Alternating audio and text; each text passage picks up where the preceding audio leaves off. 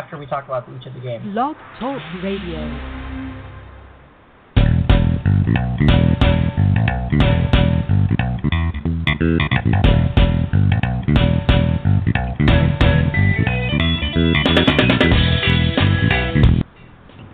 Welcome to the NFL, welcome to the Football Garbage Time NFL podcast. I'm all screwed up here, Ryan, because of the technical difficulties we have. For those of you who's tuned in earlier, we're sorry. And things went a little bit awry on the technical side, but we're back now as soon as we gather ourselves. Football Garbage Time NFL podcast, 2016 Wild Card Weekend preview. Ryan, Happy New Year. How are you doing? Hey, Happy New Year. Yeah, a couple rough weeks here with the holidays for the podcast, but we'll do better going into the new year from here on out. Yeah, that's okay. I think that's part of our charm, our shoot from the hip approach to this podcast. So, all right. So we got a lot to cover for this week. We got 4 wild card games that we're going to talk about. So let's just get to it, and then we'll talk about all our keys to the game as well as our predictions as we go.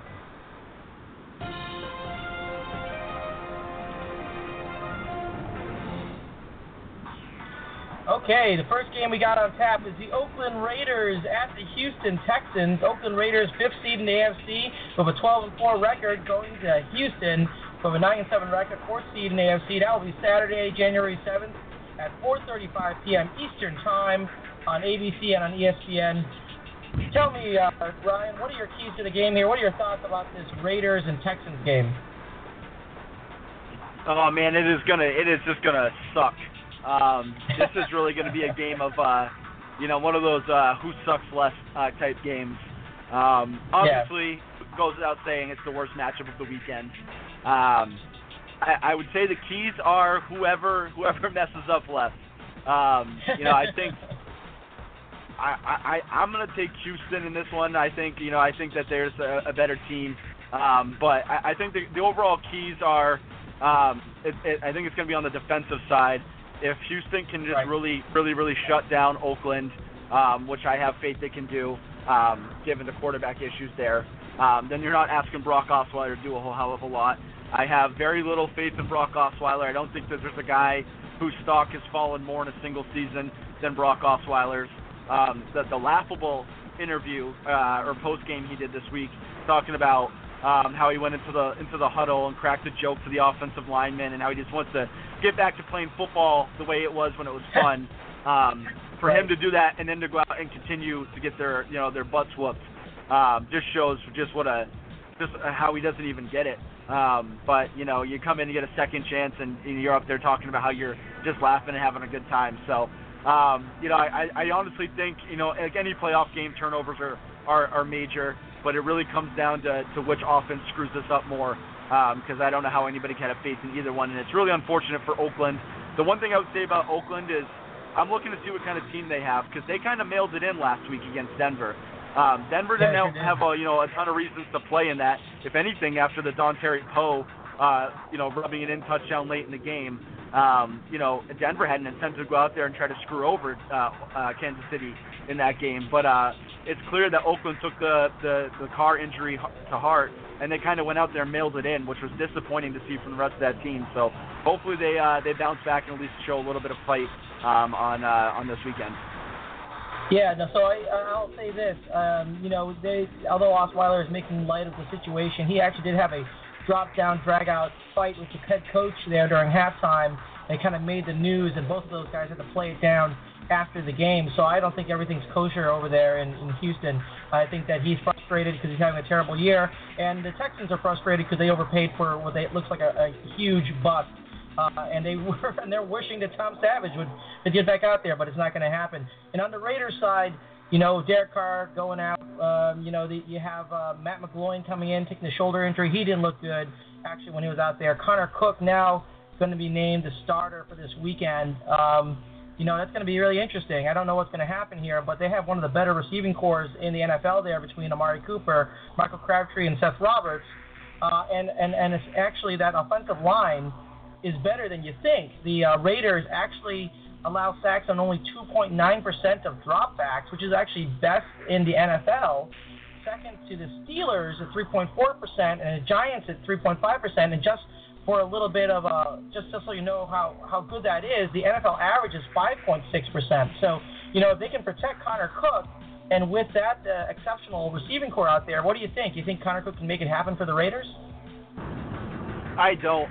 For those of you out there who are as sick in the head and as addicted to football as I am, that you actually sit through that insufferable Good Morning Football show on the NFL Network like I do, they had a whole segment the other day about how the Raiders are actually really confident in Cook, that they think he makes a lot of good throws and they really like him. And it's like, hey, I get it. They're the NFL Network. They're doing, the PR, trying to make the game interesting. But Connor Cook's a third-string quarterback for a reason.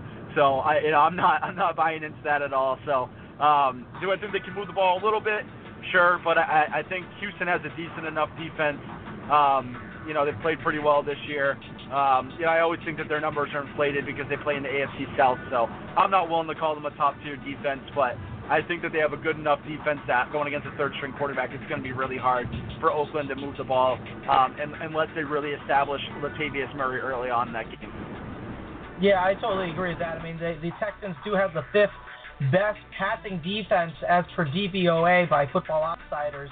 Jadeveon Clowney and John Simon providing a very effective pass rush without J.J. Watt in the mix, and they allow the eighth least conversion rates on third and fourth down. So the Texans do have a great defense, but their offense, and you already mentioned Osweiler, I mean, they've actually only won 2 games against teams with winning records this year. So what do you think of that? I mean, you think the Texans are actually going to be able to do this on offense? I mean, that's what I'm more worried about. I'm not worried about their defense. I'm worried about their offense.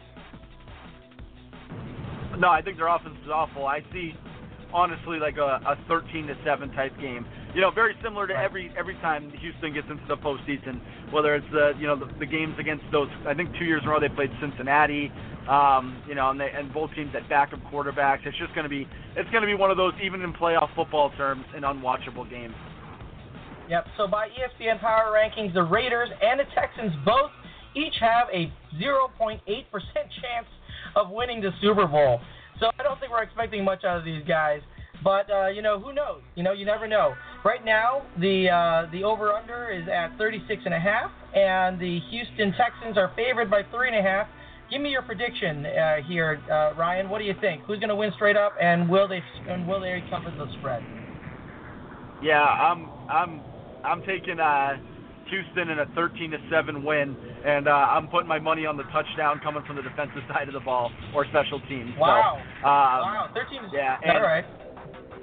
Yeah. So I'm pounding the under on this game. I just don't think either team can move the ball, and I don't think it's going to be one of those good defensive battles. It's going to be a sloppy game. A lot of penalties, a lot of missed throws, and a lot of mistakes and turnovers in this game. Right. I'll also take the under.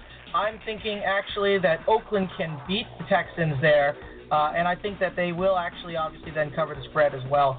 But I don't think it's going to be. I think it's going to be ugly football all the way around. All right, so let's move on to our next game, and that is the Detroit Lions at the Seattle Seahawks. So this is going to be an interesting one. The Detroit Lions rolling in 9-7, 6th seed in the NFC. Seattle Seahawks 10-5-1, 3rd seed in NFC.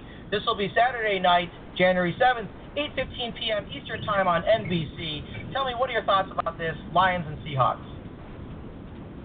Yeah, so obviously me and you were kind of ahead of the curve on the curve on this. I think that we were, initially people were downplaying the Earl Thomas injury. I think more and more we've heard that come about now that that people realize what a devastating injury that was, and it's hard to ignore it with the way the Seahawks have played down the stretch here. No doubt. It's kind of Ziggy Ansah has had kind of a bad year. I think his sack totals are way down. I don't have the numbers in front of me, but you're playing one of the worst offensive lines in football, so maybe they can get after the quarterback a little bit. One of the interesting parts for me is going to be that even with the Earl Thomas injury, I don't have a lot of faith in Matt Stafford. I think Matt Stafford's a numbers guy, but not a good quarterback. So I don't know that they can really challenge the Seahawks too much on the offensive side of the ball. But I do like one little anecdote of being that, we all know that Tate came from Seattle, and we know that Anquan Boldin played in the NFC West with San Francisco. So as hard as that stadium is to play, you got a couple guys there who aren't strangers to going up to the Pacific Northwest and playing football. So I think they could be I think that experience could help them out, and I actually think that Anquan Boldin's going to have a pretty nice game against Seattle. Yeah, X factor. Now talking about Earl Thomas, since the defense since he went out in Week 13, you can take a look at the passer rating allowed by the defense. It's actually dramatically different. With Thomas in, they allow a passer rating of 77.8. Without Thomas, they're allowing a passer rating of 99.5. It's actually night and day, and their turnover and their TD allowed to interception ratio has flipped from a positive to a negative. So certainly there is a real issue here with the defense and the Seahawks. The Lions, on the other hand, Matt Stafford, credited by Pro Football Reference, actually as being one of the best comeback quarterbacks in the league. He's had 8 comeback victories this year. That's the most this year, and in fact the most since the stat has started to be recorded in 1970. Now, he is playing hurt. I agree that there is some issues here with Stafford. I also agree with you that Anquan Boldin and Golden Tate, and actually Golden Tate #revenge line storyline could be big this week. But keep in mind the Lions are last in defensive DVOA and pass defense DVOA as per Football Outsiders. I think that the Seahawks are going to have this one pretty much wrapped up. Is there anything that the Detroit Lions can do to contain the Seattle Seahawks? Yeah, if I'm Detroit, I'm not scared of their offense, and I would I'd be aggressive. I would test that offensive line.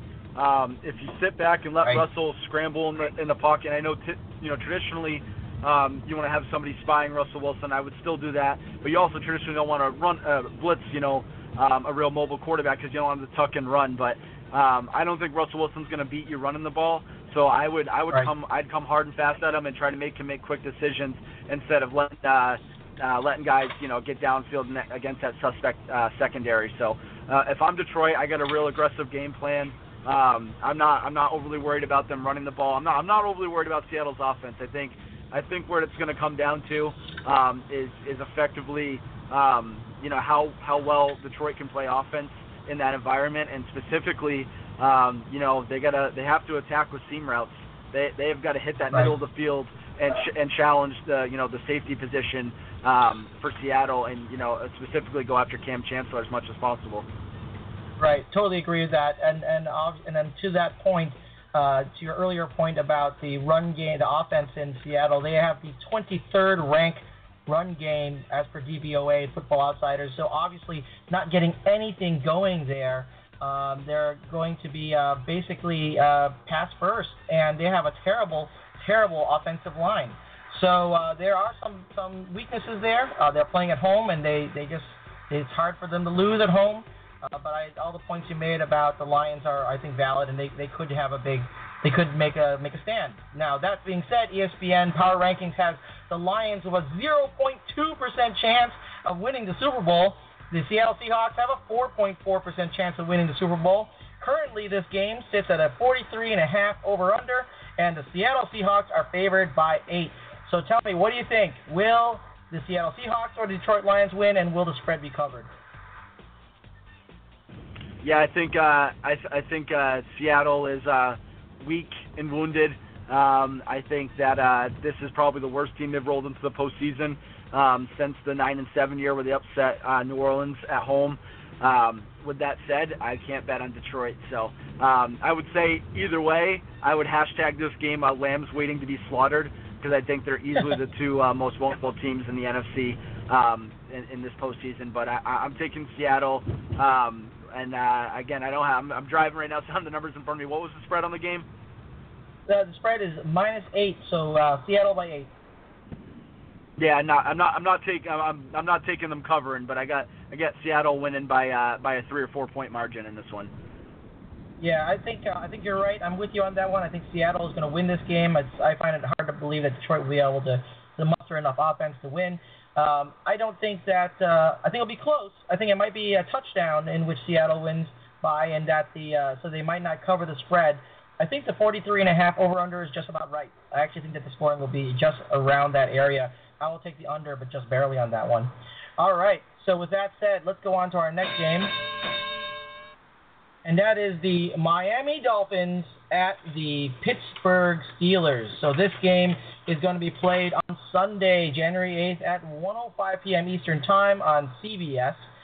It's actually going to be very interesting because this will be a surging Miami Dolphins team at 10-6 that just got handed their heads by the New England Patriots last week. I'm sure you saw that, Ryan. And then and they're now 10-6. They're the 6th seed coming in. Pittsburgh Steelers are actually on the other end of that. They're just surging. They were able to beat the Browns with their second stringers, and they are 11-5 in the 3rd seed. So what do you think? Dolphins at Steelers. Any thoughts on that, Ryan? Yeah, so before I jump into this, it wouldn't be a podcast with us if I didn't shout out my boys, and since you just referenced it. Wow, Michael Floyd. That's all I'm going to say. With that said, I'm actually pretty excited about this game. I think it's going to be one of the more entertaining games this weekend. I think the Dolphins' run game with the Pittsburgh Steelers' run defense is kind of the equalizer here. One of the things I keep hearing, and it's starting to drive me nuts a little bit, is just all the weapons that Pittsburgh has. Now, I'll hand it to you that I think I still like David Johnson the best in the NFL, but I'll give Le'Veon Bell the number 2 crown at running back in the league. And I think Antonio Brown is a bad man, and I would put him number 1 in the league at receiving. They got those guys, but I keep hearing, specifically around here, the New England fans who are worried about playing Pittsburgh, about all the receivers. I mean, last time I checked, all their good receivers, aside from Antonio Brown, were injured or suspended for drugs. So, outside of Antonio Brown, nobody really scares me, on that roster. Obviously, Wheaton's out for the year, too. Sammy How about Eli Rogers? How do you feel about him? I mean, he had a pretty good weekend last weekend. How do you feel about Eli Rogers? Too inconsistent. So he's perfectly capable of going out there, racking up 7-8 catches for 100 yards and a touchdown or 2, and he's also perfectly capable of going out there and dropping the ball 3 times on 4 targets and getting 1 catch for 6 yards. So it'll really depend what Eli Rogers shows up on this weekend. So.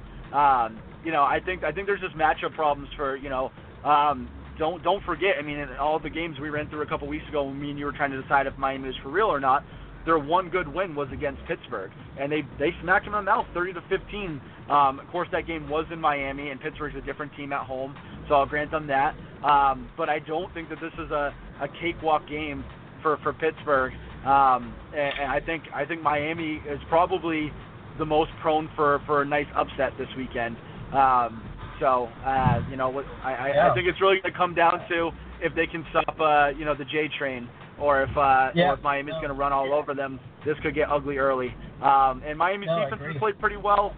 I know their rankings are really bad. I think they've taken off. Miami shuts the team down on the defensive side of the ball, or they get smoked. They're kind of Jekyll and Hyde in that way. So their numbers are a little bit skewed towards the negative. But I don't think the defense is as bad as it looks on paper. Yeah, no, I agree with all that. And to that point, to your point about Jay Ajayi, he in their first meeting against the Steelers, that's when that was his coming out party, so to speak. He actually in that game amassed 204 yards. It was quite a show, and he actually in that game had 3.92 yards after contact on average. So he was actually, the Steelers weren't wrapping up. He was making, and this is actually not a one-time thing, because for the season, he's actually averaging 2.52 yards per carry after contact. And only Adrian Peterson and Marshawn Lynch has ever done better than that in a season. So I think Jay Ajayi is the real deal. He's, again, averaging over 5 yards per carry this season as well. Now, Le'Veon Bell is as good as he is in some ways. He is actually 3rd in the NFL, averaging 2.08 yards per carry after contact. So both of those guys are deadly. But Jay Ajayi, since week 6, has more rushing yards than Le'Veon Bell, believe it or not. I mean, it's only 4 more yards, but still, that says something about how good Jay Ajayi is. Now, Matt Moore is in, no Tannehill. I think he's a perfectly legitimate professional NFL quarterback. I don't think he's going to be able to make any plays. It's going to be on the back of Jay Ajayi, just as you said. I think on the Browns side, on the Steelers side, Browns, jeez, they're long gone. The Steelers side, I was just thinking about how the Browns lost to the Steelers last week. On the Steelers side, an interesting stat, the Steelers defense has actually given up the 5th most red zone opportunities in the league this year. The 5th most. But they've allowed the least amount of points per red zone trip. 3.74 points per red zone trip. So they're allowing people to get there, but they're not allowing people to score much. And kicking field goals against the Steelers I don't think is a winning combination. The last note is that Big Ben, Le'Veon Bell, Antonio Brown, they have actually never played in a playoff game together. This is actually the first playoff game they'll be playing together. So let me just go ahead and ask you the question straight up about what you think about the game. Right now, the over-under is 46. Pittsburgh Steelers are favored by 10. What do you think? Dolphins, Steelers? Yeah, I'm tempted to take the Dolphins, like I said, but I think I'm gonna hold serve and take the Steelers at home. I think it'll be a close game.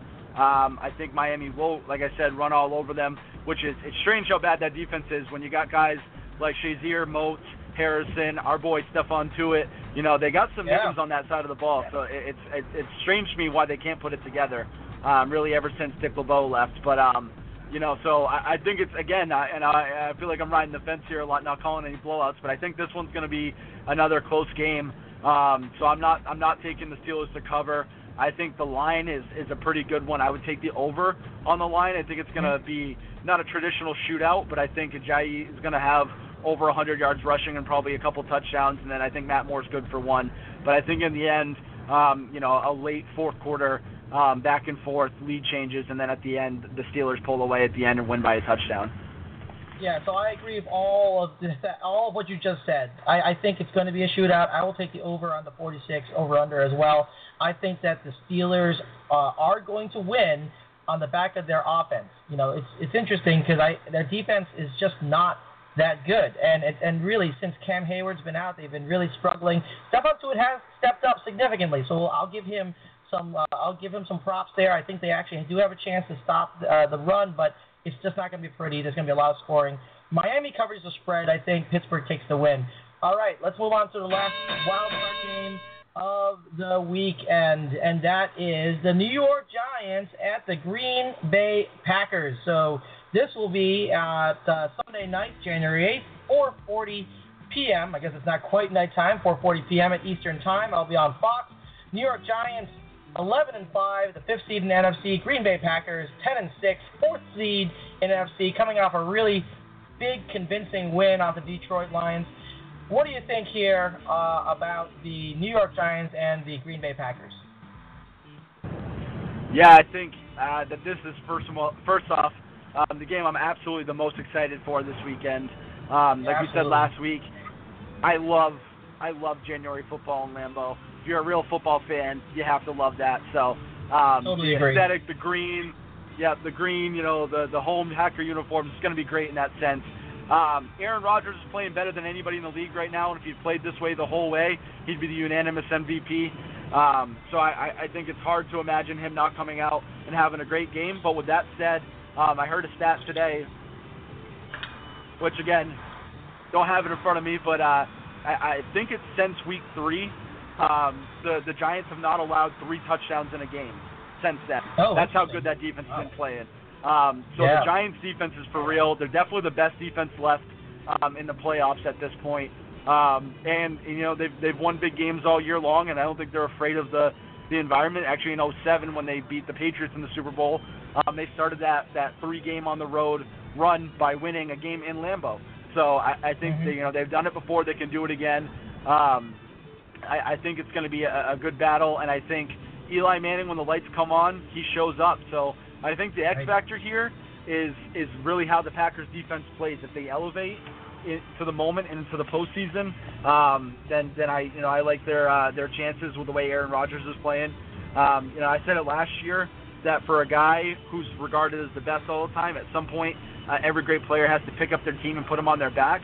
And I hadn't seen him do that in a long time, and I was wondering if he really was that great anymore.